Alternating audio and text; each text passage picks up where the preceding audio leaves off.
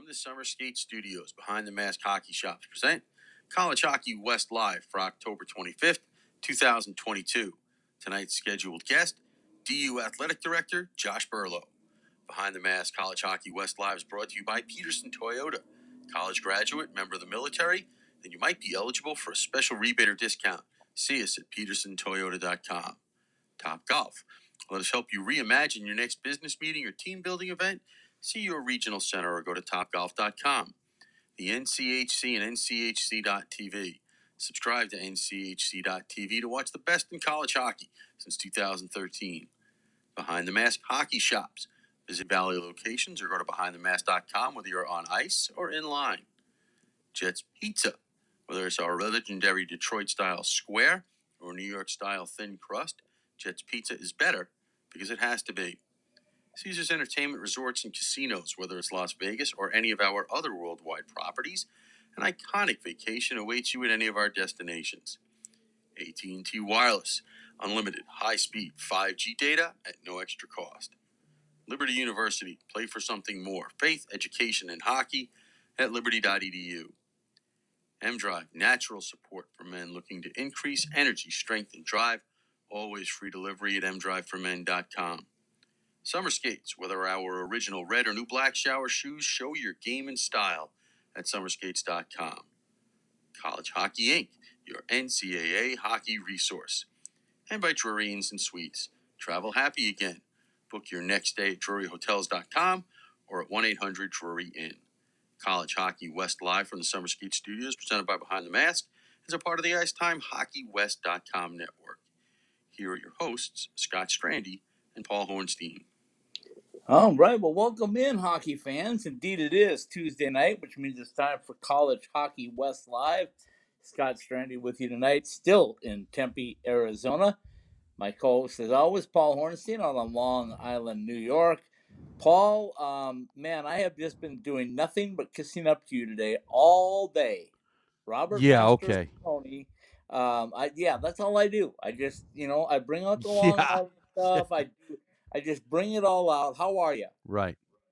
I'm good. I'm just surprised you even want me on this show, considering it's just going to be 60 minutes of Bulldogs. So, I mean, I can.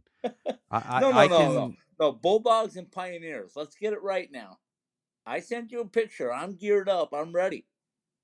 Well, you always wear the pom-poms. Doesn't matter. I mean, yesterday I got the CC picture. Today's the DU picture, or is that University of Denver, or Denver University, or DU, or U of D, or because University apparently, because I said DU, which University is proper. Of Denver. Do they not go by DU? They do. Okay. But it's University of Denver. I am aware of that. They sent me lots of mail when I was graduating from high school. They wanted you? They clearly had the wrong information, but yeah, they kind of did. Okay. Most of the mail I got was from that upstate New York school. I got a lot of mail from Temple, University of Hartford. Wow. And Denver. And you selected? I didn't select. It kind of selected me. Oh, okay. Arizona State University. Yes. Okay. Well, that's a great lead-in, because tonight we're bringing on the Vice Chancellor of Athletics for the University of Denver, Josh Berlow. He'll be joining us here in about 10 minutes or so. Before that, though, Paul, it's Tuesday, which means, it's media day, and normally I'm in Denver or Colorado Springs or somewhere. But again, this week, still here in Tempe, Arizona. So guess what? I had a chance to go out and watch practice, visit with Coach Powers, visit with Robert Mastrosimone. Yes. By the way, let's Charlie Shane. I want to clarify this for people that may have seen the clip or will see the clip. One, Long Island, when I was growing up, had ice rinks. Not as many as they have now, but they had them. Okay. Those of us peasants who grew up in Queens, we had concrete, so we played roller hockey. And we didn't have fancy equipment. I had Christian sticks. That's pretty fancy.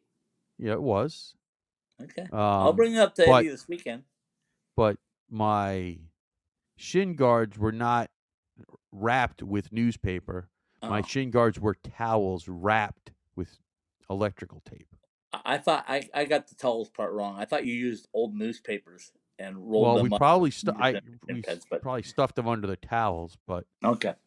Well, shin guards were expensive, and we had key skates. I also had to ask them, really, is there a big difference between East Islip and Islip? And if you ask the people that live, pretty much the food is better at East Islip, and the hockey players are better. If I don't tell Chris Grando. Well, listen, the fact of the matter is that they'll if you ask the people that live there, they'll tell you. I bet they will. Yeah. There's a difference between Phoenix and Tempe, by the way. I'm aware. I was there for a while. So anyway, I had a chance to watch practice today. Watched intently for a number of reasons. I wanted to see what things were like because the guys had yesterday off. So not going to lie to you, Paul, the first thing they looked at was the new center ice logo that I think shocked a few of the players, or maybe not shocked, but I don't know, surprised them. It wasn't just their pitchfork anymore. There's a pitchfork and a Kachina Coyote at really? center. Nobody cares about the other thing. Nobody cares about it. They basically took a look at that and got ready to go. Coach Powers, I was wondering how this Tuesday would play out because this is a different week. It's only one game. You got to empty the tank. When the game is over on Saturday, there's a bye week. So you won't be back on the ice till the following weekend against Alaska Anchorage. Right. So there was a lot of different things to look at. I wanted to see what the intensity was like. I wanted to see what they were working on. Clearly, as if you saw one of my latest tweets, they were working on face-offs. That's another thing on those enough. Extremely important. They were working on flow. They were working on power play. They were working on tip drills again, getting in front of the net. And they were doing the Paul Hornstein drill, which basically is crash the net. They did a lot of that. That's how you win hockey games. I don't care what anybody says. That's how you win them. The basics of the game never change. They just don't. So, and the one thing I asked Charlie Shane I thought was kind of cool is I said, you grew up in Minnesota. I said, you were probably dreaming about wearing maroon and gold one day. Did you ever think it was going to be maroon and gold at Arizona State? I did actually like that question, by the way. Yeah. He honestly looked at me and said, yeah, I did dream about the maroon and gold, and I'm glad I selected Arizona State, and it's been everything that I could have asked for. Robert Mastrosimone told me the same thing, that he told me this was his best year in college hockey so far. It hasn't even gotten underway, really. He loves it here. He's comfortable. It's starting to show in the way he plays. There's a mix here, Paul, and I told you this the year that they went to the national tournament the very first time. I said, there's a mix here of these guys that seem to be gelling together now.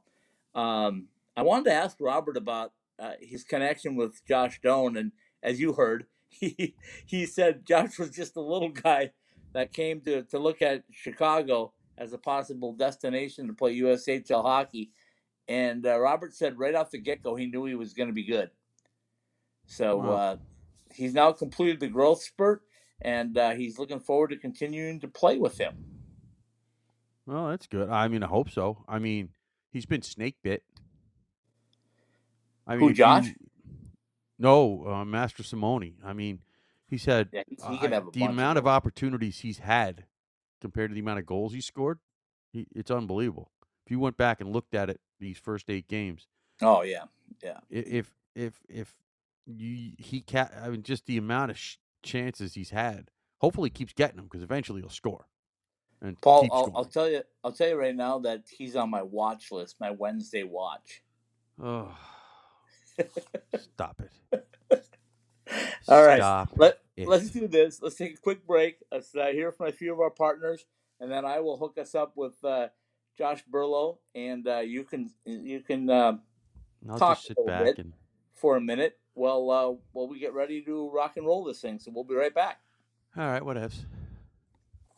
At Behind the Mask, we know that players are always messing with their equipment and constantly need to borrow things like tape or need a new mouthpiece during the season. Point is that just because you are fully outfitted to start the season doesn't mean you're good for the year. Make sure that you are always supplied with all of the hockey accessories you need by visiting our stores or behindthemask.com. Whether it's an extra mouthguard, wheels and bearings for your inline skates, or extra rolls of tape for your stick, at Behind the Mask, we have all the little things that can make your time at the rink go smoother. Go to any of our 3 Valley locations or online at behindthemask.com.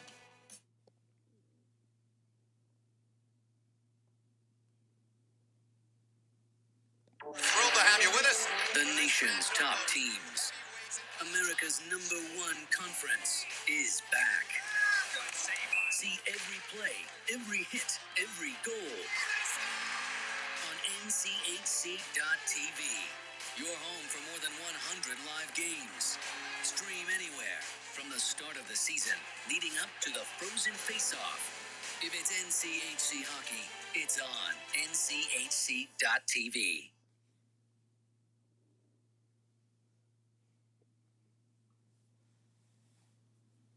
Passion, talent, development. NCAA hockey offers all that, and its players graduate at a 93% rate. Trevor Zegras. And they score on the lacrosse move. Jake Gensel. Banks it towards the goal. He scores. Gil McCarr. He scores. Stars on campus before the NHL stage. Whether you're a fan or a player, nothing compares to college hockey. My goodness gracious me. Visit collegehockeyinc.com and follow at College Hockey.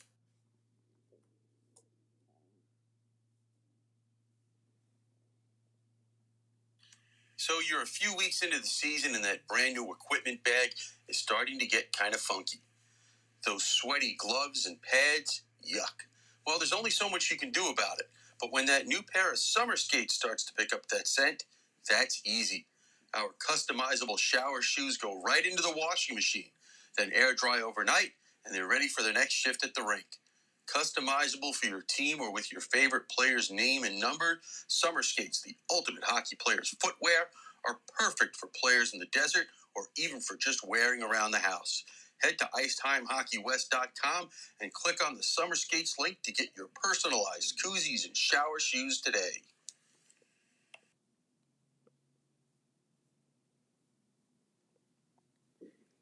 Question? Comment? Let us hear from you on our text message line at 303-943-3772.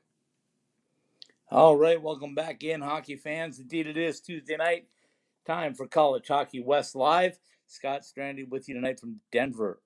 Denver. How about Tempe, Arizona? How about that? And my co-host is always Paul Hornstein on Long Island, New York. Paul, if you can give us about 1 minute, I will connect us with the Vice Chancellor of Athletics at the University of Denver, Josh Burlow, and we'll take it away. Well, I got to get this minute in because, like that's I all said, you're going to get. Just yeah, ahead. That's all I'm going to get for the rest of the seconds. night. So, I mean, the way I look at it, this is just more Minnesota nonsense, and it is what it is. I just hope that our guest still has some of his East Coastness in him so that we can combat some of this, as he is a Bay Stater from Massachusetts. So hopefully we will be able to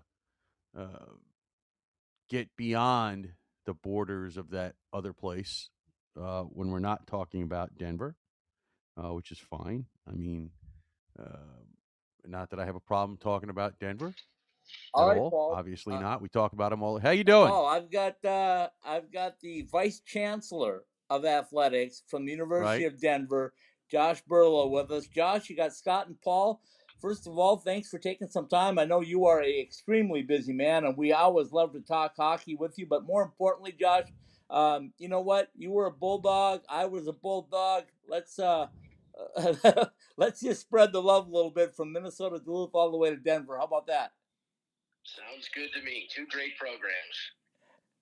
Josh, I got to ask you first and foremost. I'm in Tempe, Arizona. I've been here for a couple of weeks and won't be back in the Denver area until next week. But do we have white stuff on the ground up there yet? Yeah, we had some flurries Sunday night, but not yet. It's still in the 60s and very much enjoying a green backyard. Oh, love it. Love it.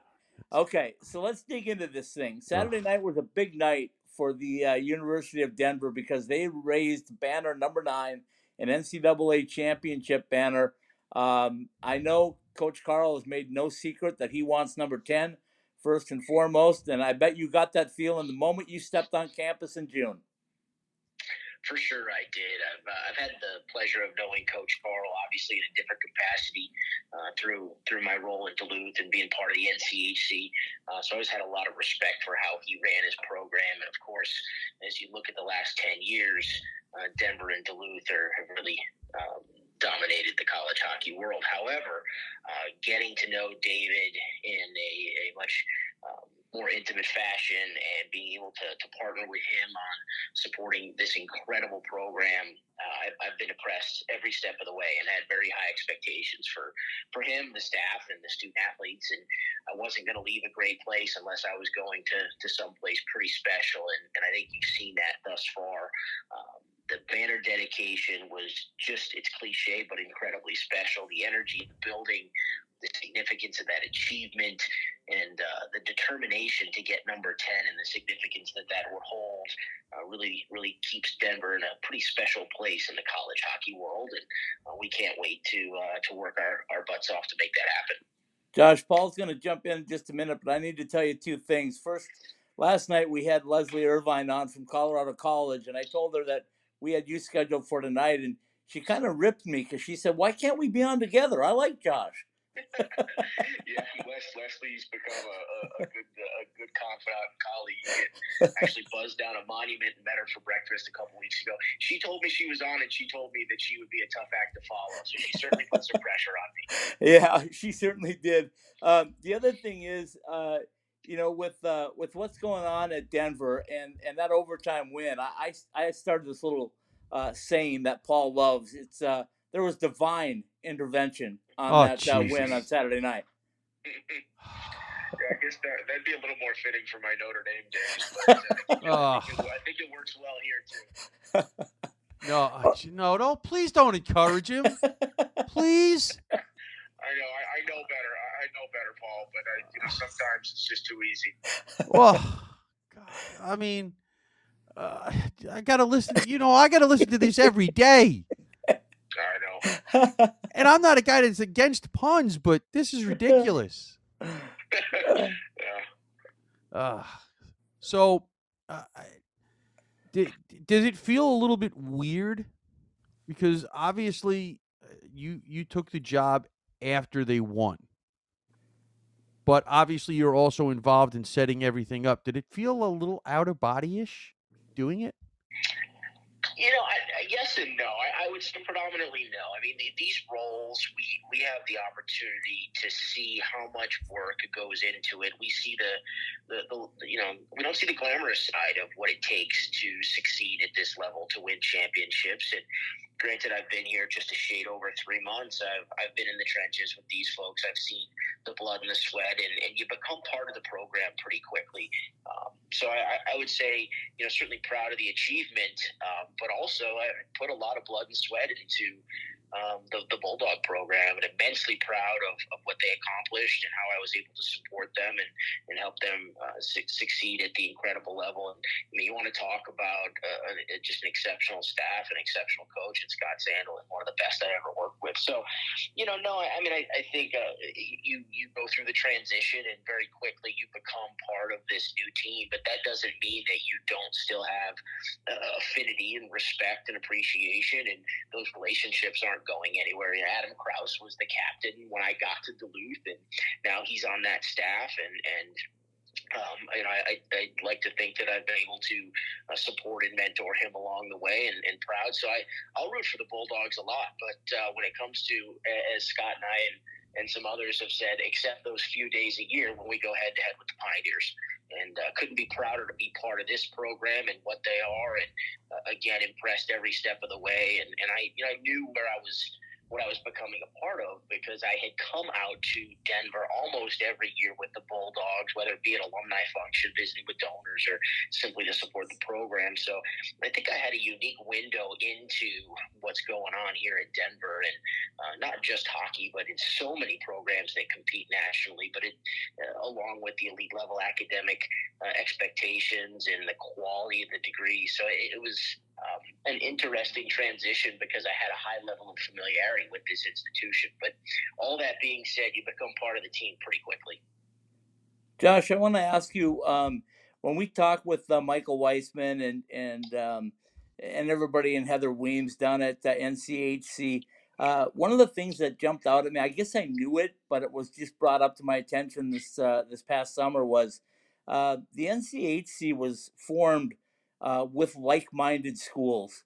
They wanted to find schools that were hockey was kind of first and foremost at all of them, and I hadn't really thought about that, but that's really true, isn't it?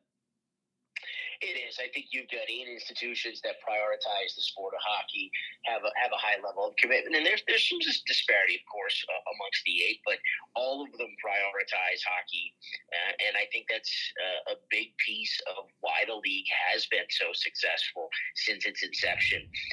And when we go to conference meetings, I think they're very effective because of the commitment to hockey, of the prioritization, and just the level of engagement that the administration, athletically and institutionally, has in the sport of hockey. I always found the NCHC meetings to be incredibly productive. Well, the other thing that I want to say on the behalf of the NCHC is that the talent level and the academic level at all the universities, I think, is really incredible. But I brought this up, Josh, last year at the Frozen Four, and I don't mean to be derogatory towards 2 of the teams by any stretch, but when I saw the University of Denver and Minnesota State in the Frozen Four, I said, hey, these are 2 teams that want to win national championships first and foremost, and they'll develop some players and put them into the NHL, and they'll develop some great community leaders and things like that. But then I saw Minnesota and Michigan, and I said, I'm not so sure if they feel the same way about winning the national championship. Do they want to win it? Of course they do.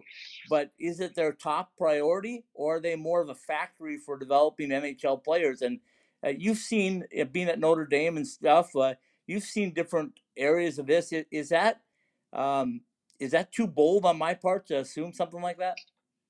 Well, I mean, it's your interpretation, Scott. So I'm going to, of course, respect your interpretation. I think, at least and I can only truly speak to the institutions that I've been a part of, which would be Notre Dame, Duluth, and Denver. And I think all of them all 3 of those, without question, are trying to, of course, win that national championship and get to the top of the mountain, but also do it in the fashion where they're building character, they're achieving at a high level academically, they're good social citizens. So I can attest, based on my personal experience and knowing all 3 of those head coaches that are there today, and had the opportunity to see the Notre Dame staff, who, when I got to Notre Dame in '99, the Slaggert boys were up to maybe my knee or my waist, and now I'm watching them all play. But I think those are 3 programs that undoubtedly do it the right way.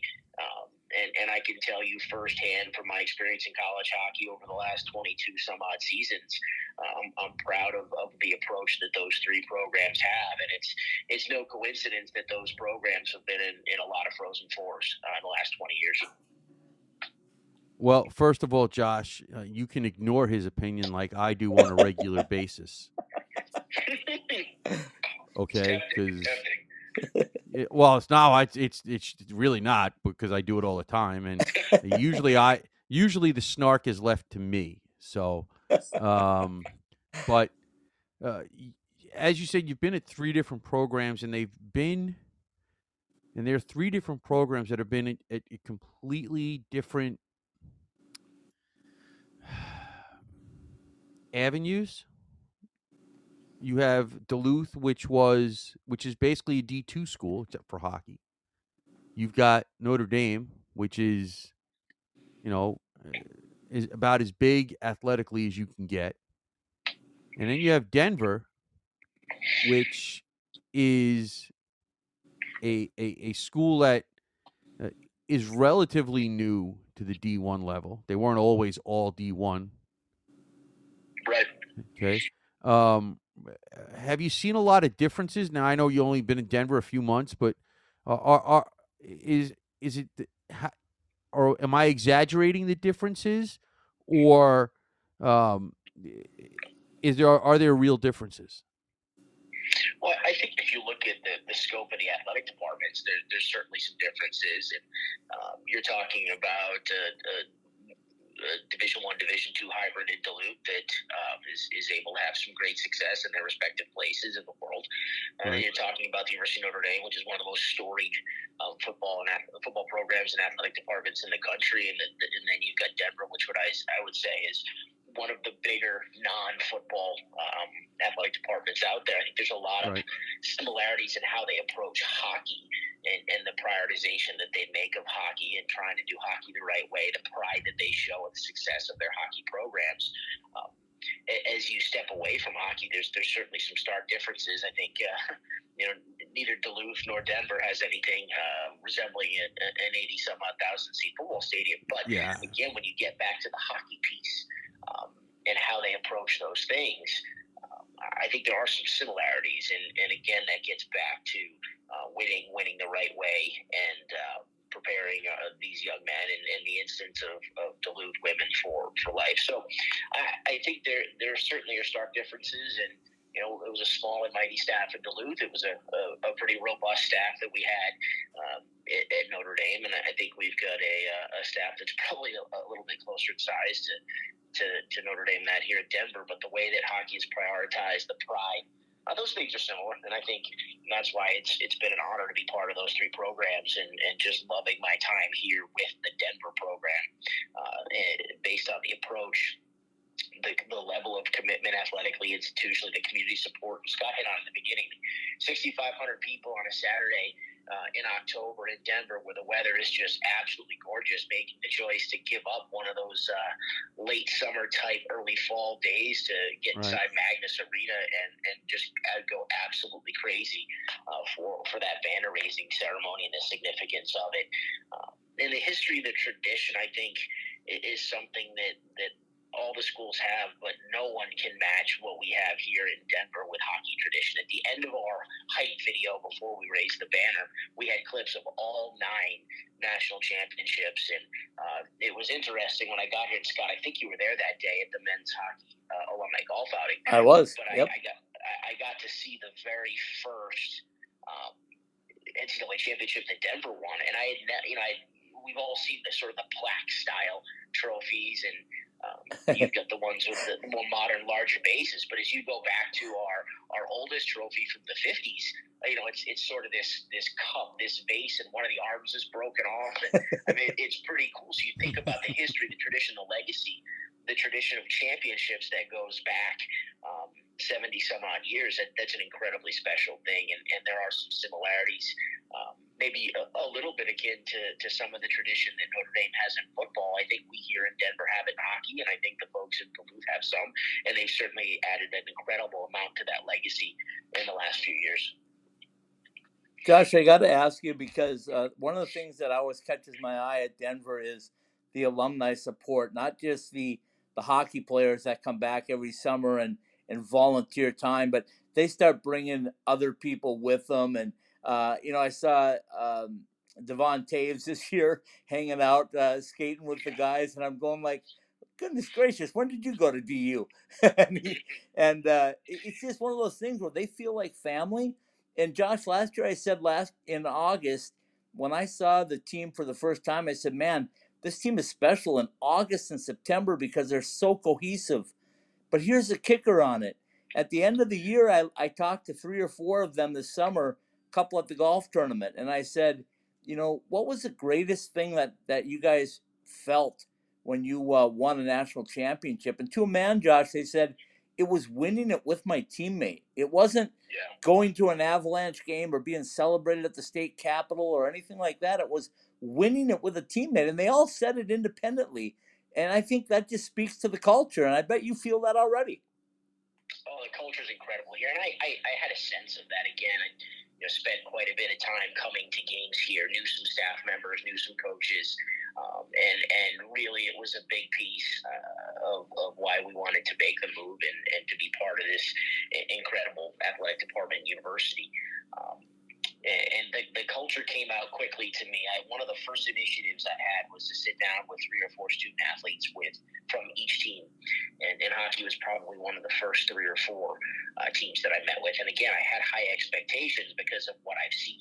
Fairly close, never been part of it, but been, I'd said I've been in the seats on the glass at least, and so impressed with the quality of the young men in this hockey program.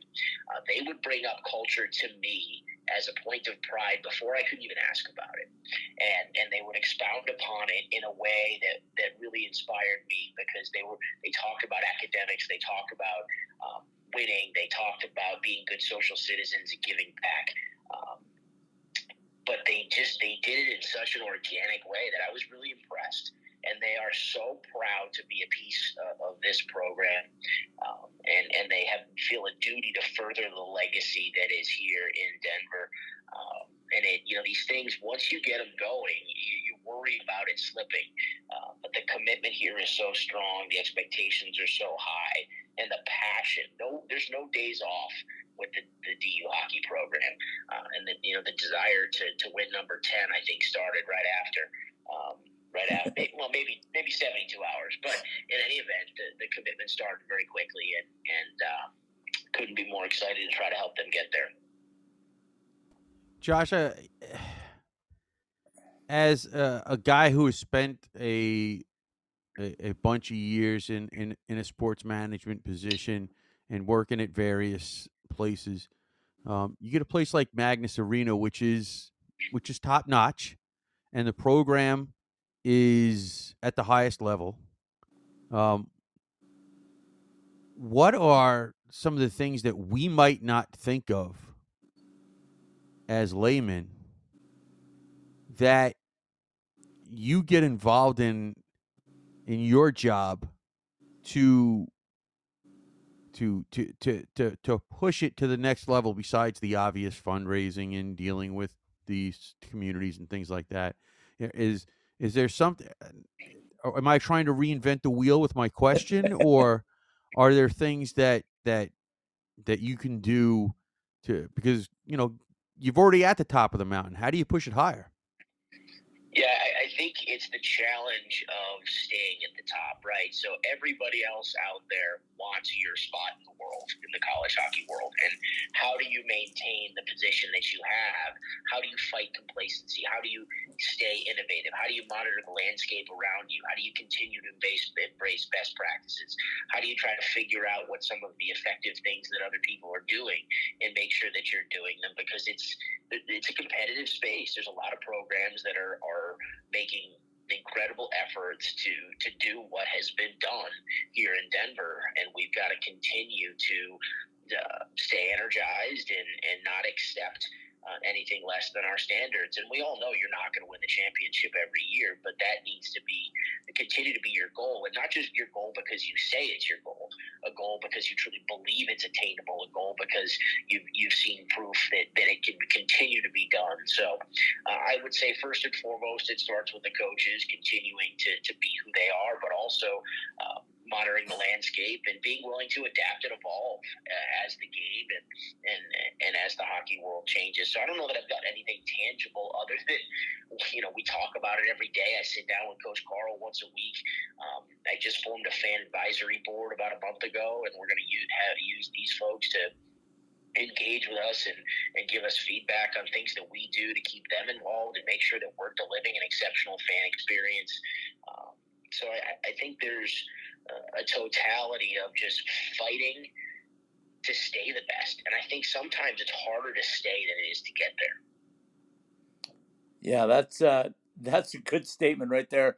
I agree with you 100%, Josh, on that. One thing that I want to find out from your perspective is we never expected the Pioneers to go 36-0, or at least I didn't. Maybe Paul did. Yes, you did. No. Yes, you did. But anyway, when you go out east in that series at UMass, and you play pretty well. You outshoot, you have chances, but things just don't go your way, and you come back with 2 losses, and then you got to regroup. And I think that's where David Carl might be one of the best coaches in NCAA hockey, is regrouping after a weekend like that. He did it last year. He's done it in years past. What's the key? What's the secret to that, if there is? Yeah, I've been impressed with David. Again, had high expectations because I'd seen him up fairly close over the last few years, but I was really impressed with how he handled Friday night in Amherst. Was just an odd hockey game. Yeah, it was just a strange hockey game. You get a 5-minute in the first 2 minutes, and you see 2 shorties in the same 5 minutes. I mean, it was unusual hockey game, and one of the things that's been a hallmark of DU, and I was on the wrong side of it, now I'm on the right side of it, is how unflappable the program is here. They don't get rattled. You've seen it in playoffs. They stay steady. They have the ultimate level of confidence. And I'll tell you, with about 2 minutes left in that Friday game, with consistent pressure, 6-on-5, and a couple of quality scoring chances, I think that was a game.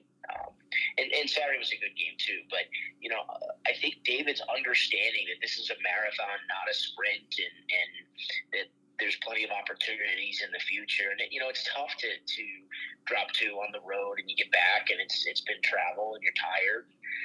He knows how to drive the car with 2 feet, in my opinion. He knows when to push him. He knows when to back off. And I think he's got an incredible demeanor. He's got an exceptional staff, and that group pulls together. And, they were down, of course, right? There's no moral victories in sports, at least not for the win-loss column. But I think he was able to pull enough positives out of it, refocus the guys during practice, and had an incredible weekend against what from watching college hockey since 1996, starting off in Amherst to today.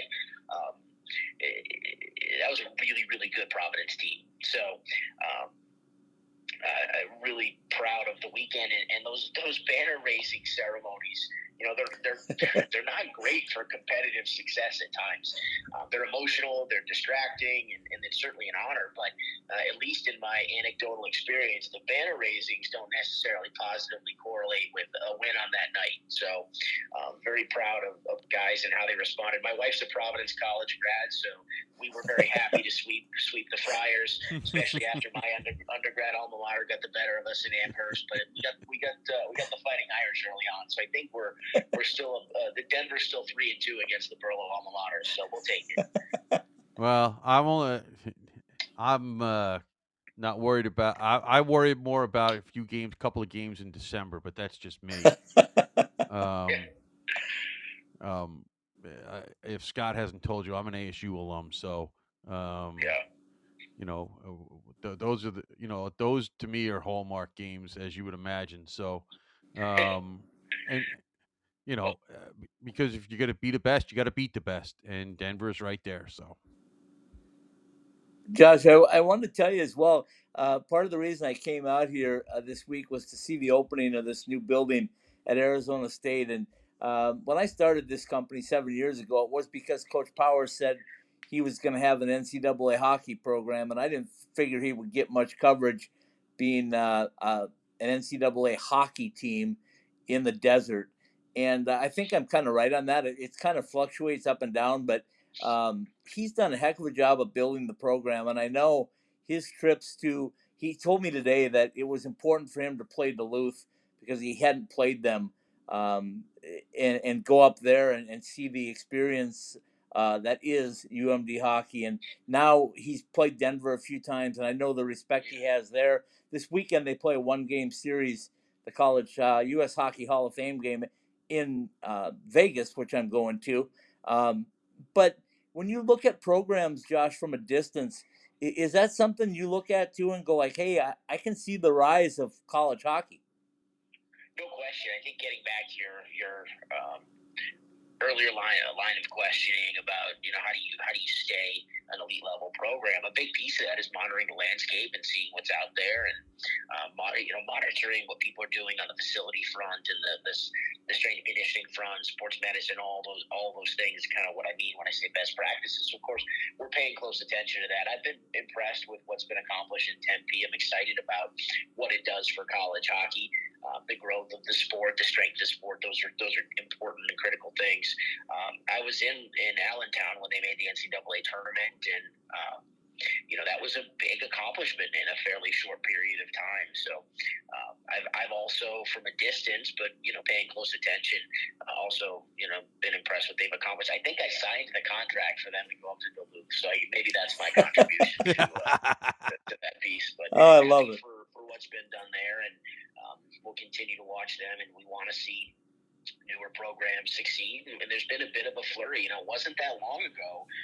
The trend was going in the other direction, and we were seeing fewer programs, and it's been great to see more come online in the last couple of years, and I hope that trend continues. Okay, I would have gotten to this eventually, but since it's part of the conversation, okay, obviously the NCHC is the furthest west of all the conferences. You've got two schools in the league that are the two conference schools, 2 out of the 3 conference schools that are the furthest west. Okay. We know between the 2 Alaska schools and ASU that one of the reasons why they're not in conferences is that there's just not enough teams out here. Now that you're at Denver, do you find yourself, and I'm not expecting you to tell any tales out of school, kind of in the middle of that sort of conversation where maybe people are picking up the phone and say, hey, what do we do here? How do we get this started? I think conference alignment is something that we've always got to be looking at and talking about. It's something that's discussed in our annual meetings. Ultimately, it's a presidential decision on membership. But what I would say, and this is probably more global than you'd like for an answer, is that it's a piece of monitoring that landscape at all times and seeing it's got to make sense for the league. It's got to make sense for the institution. And we've seen a lot of shifting. So I think there could be a point in time where a lot of things make sense. I think the NCHC is an incredible conference. I think it's in a different place than it was a few years ago because of the competitive success and the financial success. So probably a better question for our Commissioner Heather Weems, but something that I'm always open to discussing and evaluating. And we need to be careful that we don't be naive and not evaluate things on a regular basis and closely monitor the landscape because we're always facing new challenges. The world of sports is evolving, and I'm always supportive of stepping back regularly and taking a look at things and seeing if something might make sense. Well, and I'm not necessarily specifically talking about the NCHC, but just being further west now, where we know there's room for growth, just like we know there's room to grow south. Okay. Now that you are on the edges geographically, do you find yourself, with whatever you could tell us, having more of those kinds of conversations with people maybe you didn't expect to have them with? No, I think what I would say is, at least my mindset right now is more of a wait and see, given that there's a lot of change and evolution and progress happening on a national landscape relative to the NCAA. So we're going to find out a lot about what the NCAA is going to look like in the next couple of months. There'll be some big votes at the convention in January. So, my attitude is I'd like some of those bigger picture pieces to be determined, settled, what have you, and then I think we can, with a bit clearer eyes, look at some membership things. But my perspective right now is to let a bit of the dust settle around the national landscape, Division I requirements. We've seen some major shifts in conference alignment that I think if they'd been suggested a few years ago, they would have been head scratchers. So as we emerge in a world that maybe has a little bit less unpredictability and ambiguity to it, we can revisit some of these membership pieces. Josh, final one for me is I'm extremely proud of Denver, and I've been there for a year now. But I really like the fact that Coach Carl is willing to take on a team like UNLV in an exhibition. He did a game with Lindenwood last year in an exhibition. Mm-hmm. He told me about the trips planned to Alaska next season and the season beyond. He's invited Arizona State in as an independent. He really is concerned, and I don't know if concern's the right word, but he wants to see the growth of college hockey go, and he's willing to put his program out there. And I'm sure now you felt that as well. No question. I think that it's important to, even with conference shifting, to maintain rivalries. We've prioritized playing Air Force here. And Coach Sandel in Duluth did a great job of keeping rivalries with Michigan Tech and Minnesota State alive, and I think David approaches that. David prioritizes playing some of the newer programs, which I think is critical because it's we were all there once, right? We all went to the driving range for the first time at some point, so we have to remember that. And of course, the priority is to build a competitive schedule that maximizes our opportunity to make the NCAA tournament and just to reach those step goals that we have: winning the regular season, conference tournament, making the Frozen Four, winning the Frozen Four, what have you. But there is space within all of that to support the greater good of college hockey and help some of these programs.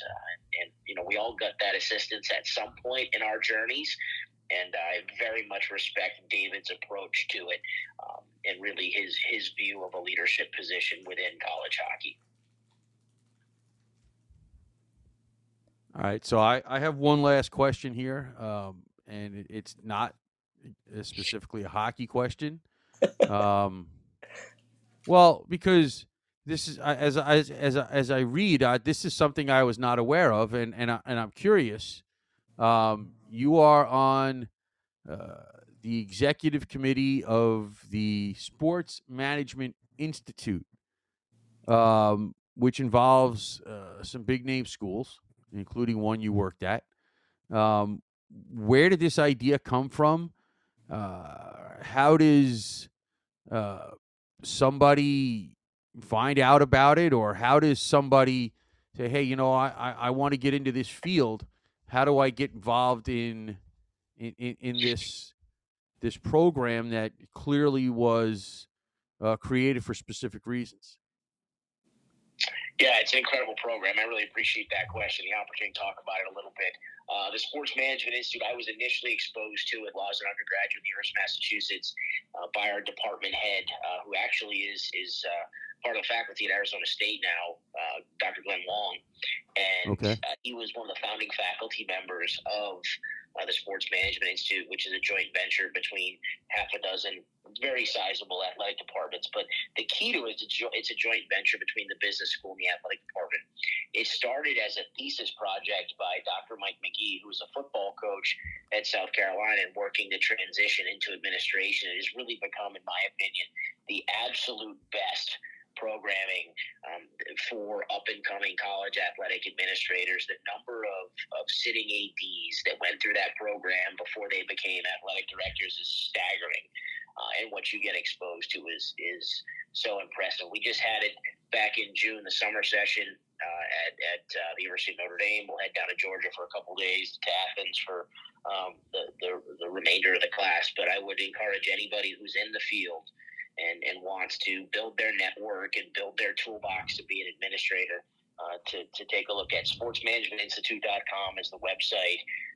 I was fortunate enough to get involved as a student, and then while at Notre Dame, support the program when we hosted it. And at some point, they let me go through it, which was very kind. And when I left Notre Dame and moved up to Duluth as a sitting AD, they asked me to stay on to the executive committee. I'm very proud of what that program does and helping continue to further talented folks to be leaders of athletic departments, and appreciate you're bringing that up. It's just an exceptional program. Do you have to be a student at one of those schools in order to be in the program? You just need to be in the field. So Okay. I would say it's a lot of assistant, associate athletic directors. Probably need to be a couple years out of work experience out of college, and any level we've had participants from Power 5 through Division 3, all different roles and functional responsibilities.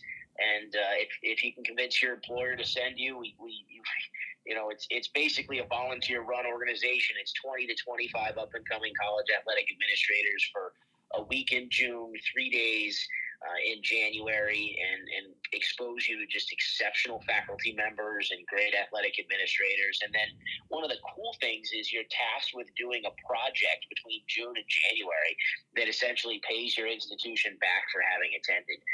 And I'm lucky because I get to go every year if it fits in the schedule and get exposed to not just the great faculty and administrators at these participating institutions, but also to see the projects that these up-and-coming college athletic administrators do. So I've learned a lot just being able to be on the executive committee and see all of it. So it really targets folks who've been in athletic administration for a couple of years and help them continue to move their careers forward. Josh, great. Hold on. I know he's busy, but just because it's connected here. It's all good. Was one of those projects that building in Athens that's going to house their club team? I didn't see that one. I can't say if it was or wasn't the project, but I have no direct knowledge of that. I don't recall it, but that's not to say that somebody didn't do it. But okay. Getting back to the UNLV thought. I mean, it's awesome to see the growth of club hockey, and that's the roots of so many of our programs at this level. I love seeing it, and just the experience that those club teams are having by going out and competing with some of our Division I teams. That might be one of the silver linings of the pandemic, since we weren't able to do exhibitions in a traditional fashion. We've now got this opportunity. And hopefully it helps some of these club programs continue to develop and maybe grow into NCAA level teams in the future. Here's hoping. Josh, thanks so much for joining us. I know one thing, make sure you keep a spot for me in the golf tournament, because that golf tournament was unbelievable. I can't believe it's been 30 or 40 years, like Coach Carl told me, that you did, or that DU did an actual hockey golf tournament. But man, everybody there really seemed to enjoy it. I thought you did a great job of kicking it off. And when you got a guy like George Gwozdecki there, I mean, that's where it all starts, right? It was great for me to meet so many of the folks that I'd watched play over the years, and to get to know our alums and to see the connections that are there. Everybody had a lot of fun. None of the golf carts ended up in the water, so we declared victory when it was over, that's for sure. All right, that's Josh Berlo, the Vice Chancellor of Athletics for the University of Denver. Josh, thanks so much. It wouldn't be Administrators Week without bringing CC and Denver on board to kick it off. So thanks for spending some time with us. I'll see you very soon, my friend. Sounds great. Thank you both. Take care now. Thanks, Josh. That's Josh Berlo, one of the greatest hires that you could find anywhere, I believe, because he's leaving Duluth and coming to Denver, and it's like taking the rich and making them richer. I wouldn't know anything about that. Yeah, you're welcome. I'm just, I'm just a peasant. I don't know anything about riches. Do you know how many championships there are between those two schools? Okay, I'll stop. We don't have time to discuss all the championships that are happening, but Josh is going to be there when they get number 10. I'll guarantee you that in NCAA hockey. And the one thing I didn't ask him, and I kind of kicking myself now, is that I didn't, was they had an injury to a guy that I've gotten to know a little bit already, Casey Dornbach, this weekend. And I know Casey spent some time in the hospital. I believe he's out now and even back at practice. But I just wanted to make sure that Casey was okay and everything's good. So from all the rumors and all the stories I've heard, he is doing well, and that's an important thing. And if he's back at practice, that's even better. So, yeah, Casey, just want to let you know we're thinking about you, my friend. All right, Paul, see people get better. Your thoughts on what you heard from Josh? Well, I love the fact that we have people that are coming on and whether it's an administrator, I just love the varied backgrounds. Nobody seems to be on the same track. And that makes this much more fun because when I see little nuggets, and I don't have to dig very hard. I dig harder than you, but that's a different story for a different show. These little nuggets like this are the things that catch my eye. I'm like, ooh, as somebody who has a master's in sports management, I did not know that something like this existed. Maybe I would have done something else, as opposed to where I ended up. And I love that kind of stuff. You know what I take away from Josh every time him and I have a conversation is the fact that he is so level-headed and well-rounded that he can talk about Notre Dame, Duluth, Denver, all in one conversation. And when we're done talking, you forget, is he at Denver now or Duluth or Notre Dame or where's he? Because he's just so good and so articulate. And every time we have a chance to talk, I just cherish that opportunity because he's just one of the nicest guys anywhere, not just college hockey. Yeah, well, I mean, it is one of the things that's good about, what we're doing here is we get to talk to all these people.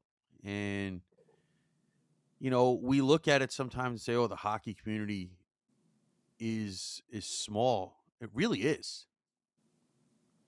Oh yeah, there's no doubt about it. But when you say that, Paul, just think of our last two guests. Okay, it's small, but one came from England, one came from the East Coast, and they're working together, and they work seamlessly, like within the NCHC and the NCAA ice hockey programs. You'd never know it. So yes, it is small, but it's also broad, if that makes sense. Well, yeah, that's what I'm talking about. I mean, you have a situation where, it's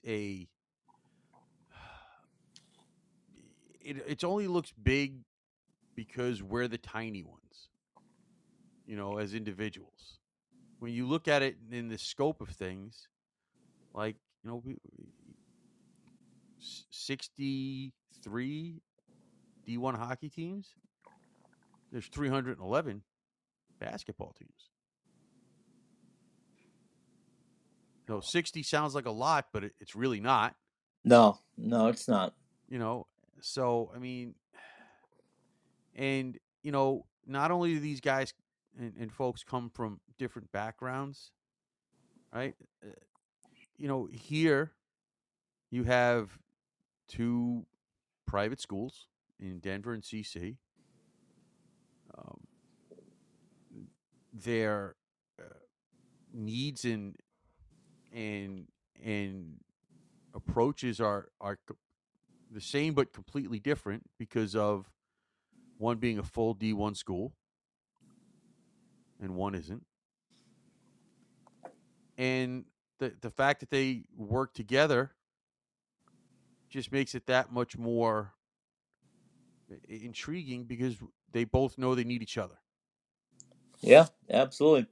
We'll kind of put a bow on things. I'm taking it back to Arizona State just because I was at the press conference today, but I thought one of the things that signified growth and acceptance is, a couple of things. Number one is North Dakota asking ASU to play them in a Hockey Hall of Fame game. And Coach Powers alluded to it today. He said originally this was supposed to be played in Seattle. Yeah, I kind of would have been great, I think, if they'd have done that. I mean, I'm sitting here and you think about that and like, yeah, okay, that's pretty cool. I think the concept is cool, but I think it's a bit premature, and that might be why, because there's not even an ACHA D1 program in Washington or Oregon. I get that, but Oregon now, I guess, with the University of Oregon jumping to ACHA D1, but you've got two things going. Yeah, you got multiple things going on But in Seattle. in Well, hold Vegas. on. No, But here's let's. the I thing. mean, we Here's the hear about thing. the layperson, so to speak, hears about the Kraken because the NHL, but the junior level hockey in the Seattle area has been big time for a long time. Oh no, I agree with you, but that's the junior level. That's not NCAA or even ACHA college hockey. But I think my point being is at Vegas or in Vegas, you've got a big connection to North Dakota, obviously. Right. So that makes sense for them. Number two is you're coming out of a pandemic and you go to Vegas and you're going to have probably, and I got to do some more research on this before the weekend, or maybe you would.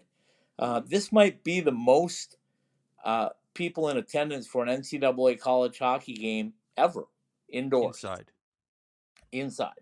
Yeah, maybe. It's going to be close because I don't know what they got at like Frozen Fours in the past. Well, let's put it this venues, way. But it's probably pretty darn close to the. It'll probably be pretty darn close to the biggest regular season crowd. I think without a doubt, regular season wise, indoors, it will be the biggest. Well, but I'm curious to see if T-Mobile they holds get what? close to having the whole thing. I think it holds 18 plus with standing room. I mean, it's close. It's going to be close because they've played games at Madison Square Garden. They've played games at up in Boston at whatever gardens they're calling it now, and TD Gardens. Yeah. Okay. You know, and they played at Joe Louis, and that was big. And then, so I mean, it's going to be right up there. But anyway, it's certainly going to be the biggest crowd. It's certainly going to be the biggest crowd ASU has ever played in front of. Oh, without a fact, and that's getting to my point. Greg Powers said today that we're not intimidated by anybody else anymore. It's there's nowhere that we can go where we're going to feel like we don't belong. And he reached back to Mullet Arena and he said, this facility that we're in now allows us to go on the road and know that we're not going to be in any better facility that we're already in every day. And that he said could be the biggest thing, because when you look at coming out of Oceanside, and again, they're very appreciative having Oceanside because they wouldn't have a program without it. But when you come out of that community rink and all of a sudden you go into an 18,000 seat facility, it can be a bit, you can be a bit taken back for a little bit. Sure. But it's not going to be the case now. And like he said, playing the pressure of playing in front of our fans the last 2 weekends, really he thinks has helped galvanize his team, because he said it's a lot of pressure when you got 5,000 fans screaming for you to do something, right? Oh yeah, absolutely. So it's going to be a lot of fun to see how this turns out. I joked with him today. I said, let's see, last time you were there, you went there with a goaltender named Accord wearing number 35. The 35 stuff. Stop. Come on. This time you're going there with a goaltender wearing 35, TJ Sempton-Felter. You won it last time. You were underdogs. You're coming in at this, underdogs. Good omens? And Robert Mastrosimone said, yeah, okay. It's a good omen. Plus, he said this one little tidbit. I trust in TJ. Well, yeah, I'm sure he does. He's earned that respect so far. And also in that piece, just so you know, the coach mentioned a bunch of teams that they haven't played yet. I mean, he didn't mention them, but 5 or 6. It's a little more, Coach. It's Army, Bowling Green, Canisius, Dartmouth, Ferris State. They'll play Lindenwood this year. Maine, Miami, Niagara. They'll play North Dakota this year. St. Lawrence, Stonehill, and Union. Now, obviously, 2 of those schools, this is their first year at D1. And North Dakota, they'll play this year. So I'm just saying. And the next question is, will they have an exhibition against, or will they play a team from Vegas? Are they a D1 team? They might be. It might be next year. Maybe. Well, if they are, and we'll see, because let me know when they have the press conference. Yeah, I'm sure they'll be able to work something out, but you'll be the first to know, my friend. Actually, you are the first to know. No, I won't be. You're just in denial. I'm not in denial. This is not Egypt, but yeah, like I said, let me know when they have the press conference. I'll let you know. We'll Maybe tell you. We'll tell you with some footage afterwards. maybe they'll let me stream it. All right, take it away, my friend. From the Summer Skate Studios, behind the mask, College Hockey West Live is brought to you by AT&T Wireless, where unlimited wireless your way lets you choose the right plan for each member of your family. Behind the mask, whether you use blades or wheels, whatever your hockey needs are. Here are 3 Valley locations or behindthemask.com. Peterson Toyota, whether you're looking for your dream car or shopping on a budget, we take the time to find the perfect Toyota to fit your needs. Jesse Ray's Barbecue in Las Vegas, the best in barbecue Las Vegas style. Now at our 2 locations, the original 5611 South Valley View Boulevard and the new location at 308 North Boulder Highway in Henderson. For the NCHC and NCHC.TV. Subscribe to NCHC.TV and catch all of the action from the toughest conference in college hockey. Drury Inns and Suites, an official Disney World hotel. Book your stay now at druryhotels.com. Jets Pizza. Go to jetspizza.com to find your fresh deal at your nearest Jets location today. Top Golf. Play some of the world's most iconic golf courses without packing a suitcase. Find out how. Go to your local Top Golf Center or go to topgolf.com. Caesars Entertainment Resorts and Casinos. It's where the action is in the resort or in town. Liberty University. Hockey, education, and faith with equal passion at liberty.edu. M-Drive. Go to mdriveformen.com to see which M-Drive formula is for you. And by College Hockey, Inc. College Hockey West Live, presented by Behind the Mask, and all of the IcetimeHockeyWest.com podcasts are live on the Podbean app and available for download at the iTunes Store, Google Play Store, Podbean, Spotify, Stitcher, iHeartRadio, and TuneIn. Ask Alexa to turn on your ITHSW podcast. Subscribe, rate, and review ITHSW podcasts, all one word. Behind the Mask, College Hockey West Live, and all of our weekly podcasts are part of the IcetimeHockeyWest.com network. Very well done, as usual, my friend. I will say a big thank you to the Vice Chancellor of Athletics at University of Denver, Josh Berlow, for joining us tonight and capping off this week of Administrators Week. We'll try to get 2 more for you next week. And a couple announcements. Saturday night, we're going to do a special live podcast at 5:30 Pacific time, 8:30 Eastern time. So Paul's awake and ready for it. Yeah, like I watch these games awake. As we preview the big matchup at T-Mobile between North Dakota and Arizona State. A couple of special guests. I know one. We're going to try to get the other one.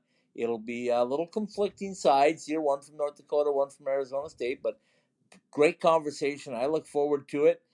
Paul will join us from about 10 feet below sea level, all around As Long always. Island, New York. So we'll have that for you. Sunday, we'll be back to recap everything as we always do on College Hockey West Live, our Sunday night recap show. So we'll say goodnight with little Roger Klein and the Peacemakers De Niro, and ask you to tune in tomorrow night to the Great West College Hockey Podcast with Stephen Marsh and myself. Hey, by the way, maybe you can get Coach Handy on and talk about that swanky new locker room he's got there. They had a video out today, and I'm like, whoa. And I love those powder blues there, Coach. If you're listening, I'm just saying, good stuff. Just to give you the heads up, because I know, you haven't had time to check with us peons about things like this. So, all right, we'll say goodnight with little Roger Klein, the Peacemakers De Niro. Good night, everybody.